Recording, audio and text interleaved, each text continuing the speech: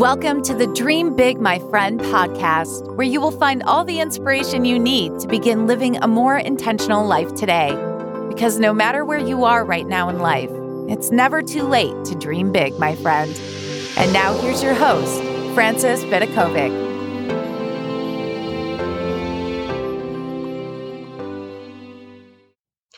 Welcome, my friends, to this episode. Today we're going to be talking about how to pick your battles in parenting. So we haven't had a parenting episode for a while, but this one has been on my mind because obviously as a parent, there are some battles that you have to wonder, are they worth fighting? So if you're wondering if you picked the right battles to fight, you've definitely come to the right place.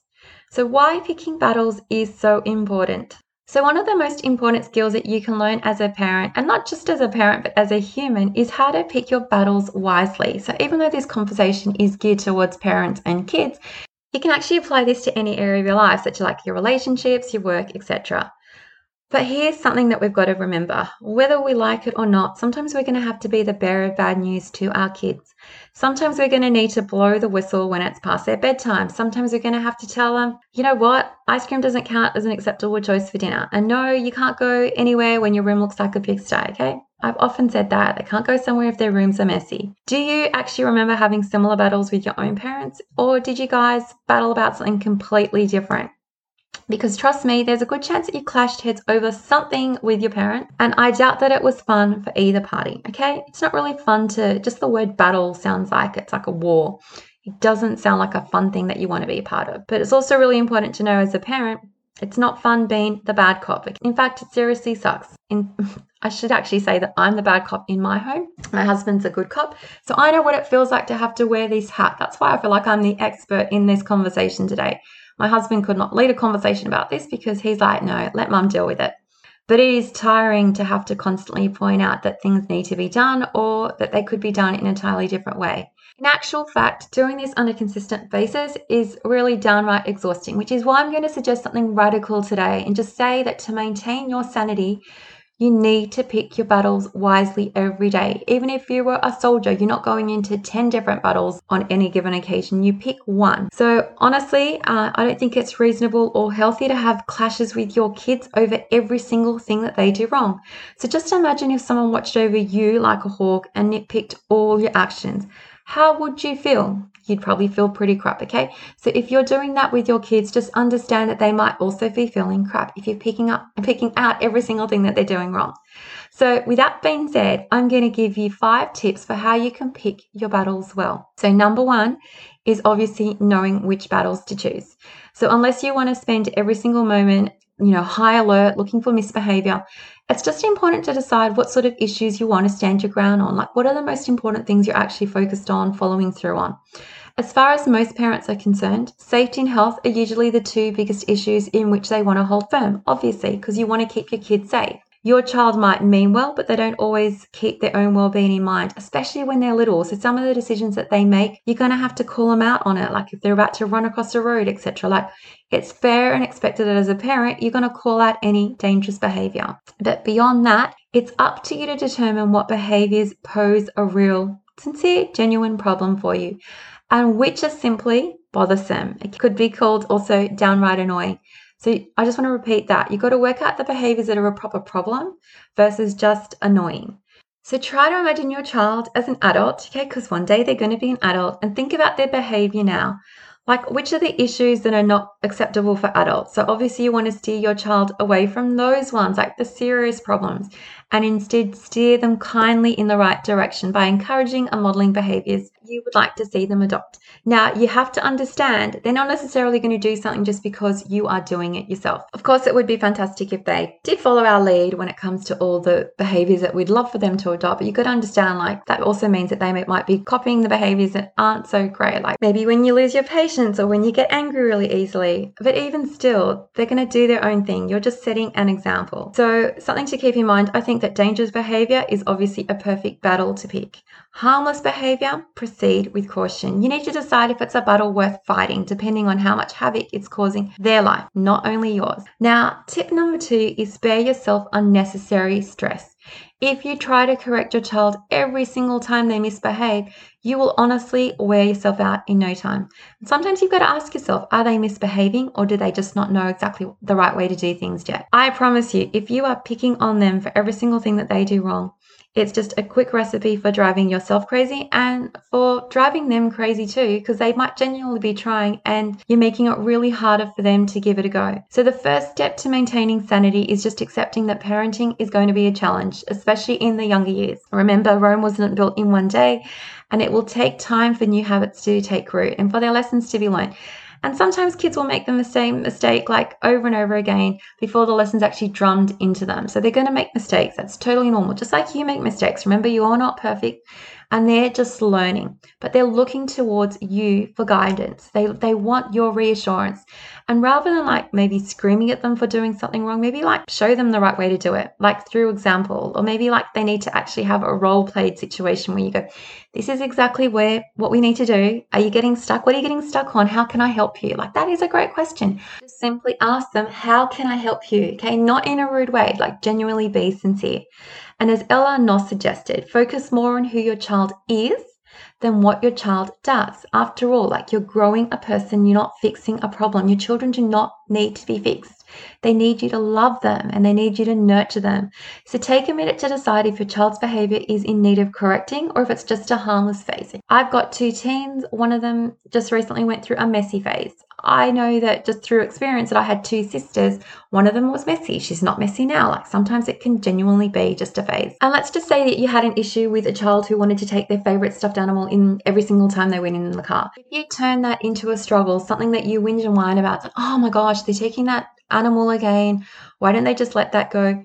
Rather than making it a big deal, there's a chance that they might actually just genuinely lose interest if you just let them do it a few times. Like, is it hurting anyone by bringing it in the car? Not really. And if they're older and they have a messy room, I used that example before, is your expectation for perfection reasonable? Are they maybe lacking time because they're busy studying or working? Do they not have a proper system in place yet? Like, what's the reason? Try to diagnose a problem. Are they having a mess because they've got nowhere to put their stuff? Do they have too much stuff? Do they need to cull their room and get rid of unnecessary things? Try to diagnose a problem and offer them a solution. Like for me, one of the biggest things was just giving my daughter a hamper, like a hamper to throw her clothes into, rather than, I know it was a big expectation and expecting her to walk it over to this other hamper on the same floor. But just by giving her that hamper in her room, it solved that problem immediately. And I gave her these 2 little, I call them crap boxes. It sits on her floor and all her crap goes in there. And if I ever walk in and I see something, it gets thrown in that box.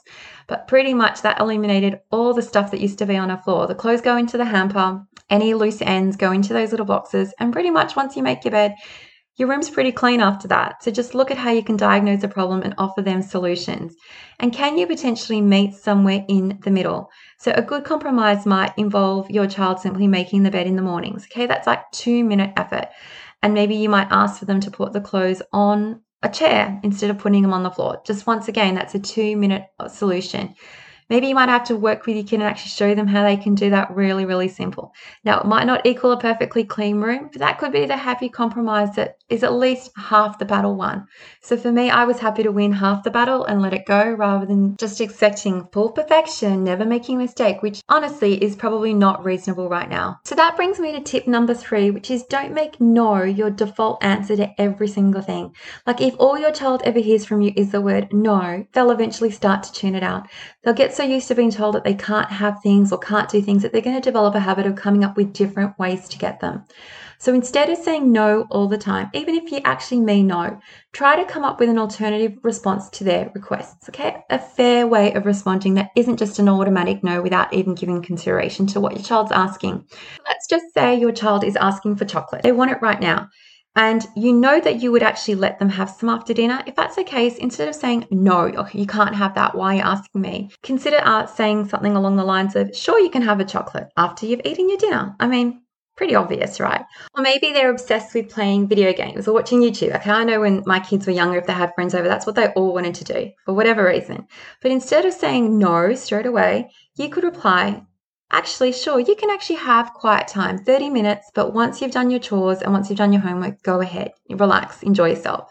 So can you see the difference? So rather than saying no all the time and then sometimes just giving in to their demands when they start to whinge and complain, this way, like, you're setting proper boundaries, like you are in control. You want to raise a child to understand that not everything is going to be handed to them on a platter. Sometimes patience and hard work might be required before they get the reward, and that's just a good way of making sure they understand that. So you're telling them, sure, you can have this, like you can, once a particular fair condition is met. So that's when you eliminate all the incessant need to say no, which is usually when battles seem to escalate. Now, I've got to say, sometimes yes is the right answer straight away. Sometimes you don't have to do this whole thing. You have to do something first. Sometimes you might say, sure, you can have it. Go ahead. You've behaved so well today. I think you deserve a break. So yes can be the right answer too. It doesn't have to be no, only when you do what I'm telling you to do first. So this could be the closest thing that you might get to a win-win, just a happy compromise. Which brings me to tip number 4, keeping things consistent. So the best way to make sure that your child follows through with the rules and routines that you lay out for them is just to consistently enforce them. Pretty obvious, I know. But ask any parent when trouble usually begins, and it's when it's when they go off on a tangent and make their kids think that the rules are bendable. So let's just say if you want your kids to be in bed at 9 o'clock on a school night, just make sure you stick to that rule. Don't let it slip to 9:30 one day just because you're too busy like watching your favorite show and you really want to get to the ending and you don't want to like stop and do all that bedtime stuff. But stick to the rules. Like even one night of bending the rules lets your child know that your rules aren't necessarily set in stone. The good news is that if you've been inconsistent in the past with dealing with an issue, we're all imperfect parents, so we can all put up our hand and say we've definitely been inconsistent about some things in the past. It's never too late to actually improve a situation. Just come up with a set of rules, go over them with your child, explain that maybe in the past they were bendable, now you're going to stick to them and this is a reason you want to stick with them, and go ahead from now on and start again. No matter how small the issue is, just make sure that the rules of a house are always the rules. Don't make rules if you don't plan to stick to them. It's better to have fewer rules, enforce those, rather than having too many bendable rules that just makes kids think that, whatever mum says, she's going to change her mind later on. It's easier to maintain a strong position when it's clear to everyone in the family. Fewer rules, but rules that you are going to stick to. Number 5 tip is refrain from arguing. When a parent constantly argues with their child, okay, we're the adult, remember, we're supposed to be setting a good example. All we're teaching our child is that he or she could potentially win control of the argument and situation by using a more aggressive tone and more aggressive words. We don't want our kids to learn that, I promise you. So please note that there's a difference between arguing and speaking normally. So arguing isn't communication. It's just irritating noise. It has no winners. Everyone leaves the conversation feeling pretty crap and the agreement isn't reached with a kind and respectful undertone. It's like you've almost bullied your kids into doing something. So if you are facing a heated moment with your child, what I recommend is just stopping, take a deep breath. Stop and say that you might discuss the situation later when everyone's calmed down. So you have that option. You can just walk away, say, I need some time to think about this and we can talk about it later. Your goal is to prevent the battle from becoming hostile, because once fire is alight, it's definitely not a path you want to head down. Trust me, someone is bound to get burned. We've got to remember that we're the adult in the situation. We're supposed to be setting a good example. We're not always going to do that. So if you make a mistake, just say, I made a mistake. I didn't act in the best way that I could have. Here's what I would have done differently. But choose to put your foot down when you see that the battle is becoming fiery. You have that option. Agree to disagree, agree to come back to the conversation when everyone's feeling more level-headed, and you'll have a better chance of resolving whatever that battle is or coming to an agreement. This is going to minimize your chances of saying something that you will regret and maximize your chances of preventing a battle before it begins. You'll also ensure that the disagreement with your child is something that they can learn from, rather than they just resent you for being hot-headed, getting all worked up, and not even in behaving in a way that they can necessarily respect. So here are 10 questions to ask yourself about every single battle. So maybe you want to think of a battle while I go through these, like what's something that you're struggling with your kids. Now I'm going to ask you these questions. Number 1 is, how important is this issue you are battling over? Number 2 is, in the long term, is this a serious or potentially not so serious problem? Number 3 is, what are the long-term consequences of this behavior? And number 4, in the grand scheme of things, does it actually matter? Number 5 is your child generally well-adjusted and obedient in all the other areas of their life? Number 6 is, do you have more important battles that you should be focused on? Number 7, are you overreacting in some way? This is going to require that you admit maybe a truth that you don't particularly like about yourself, but are you overreacting? Number 8 is, have you communicated your feelings in a calm and clear manner? Number 9 is, what was the solution to your problem? And number 10 is, How can you reach a happy compromise? I love that question, that last one. How can you reach a happy compromise? That is implying that a happy compromise can be reached, but you just need to look and find that solution. So before I end this episode, I just want to give you some home truths to keep in mind. Pick your battles wisely. You honestly do not have to show up to every argument that you're ever invited to. Be selective about your battles too, because sometimes peace is better than being right. And sometimes we need to lose the small battles in order to win the war. You just need to know which are the small battles that you're willing to let slide. And battles that you avoid fighting are not necessarily lost. Okay, to the contrary, they might be simply battles that aren't worth fighting for. So don't think that just because you let something slide that you've lost that battle. It's not that important. And your kids will probably respect the fact that you're giving them the grace to be a little bit imperfect sometimes. So choose your battles wisely. Being strong doesn't mean that you have to fight every battle that you are called to do. True strength might actually be the opposite, where you can walk away from an unnecessary conflict. So don't let something that doesn't matter cause you to lose something that does matter. Choose your battles wisely. If you fight them all, you're going to be too tired to win the ones that really matter. So there you go. Those are my thoughts on picking battles when it comes to parenting. Ideally, the fewer battles you have, the better. I'm going to end this episode with a quote by Tony Payne, who said, "The wise choose their battles. The foolish battle everything and everybody, and the ignorant convince themselves that there is no battle to be fought." So just something to keep in mind. So as always, thank you guys so much for being here with me. You know I love and appreciate you all, and I can't wait to catch you in the next episode. Until next time, dream big, my friends.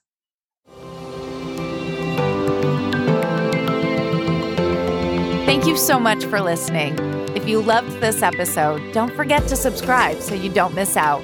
And if you really loved it, you can show your support by leaving a review on iTunes. For more inspiration, head over to dreambigmyfriend.com, where you will find even more content for all the dreamers out there. Until next time, dream big, my friend.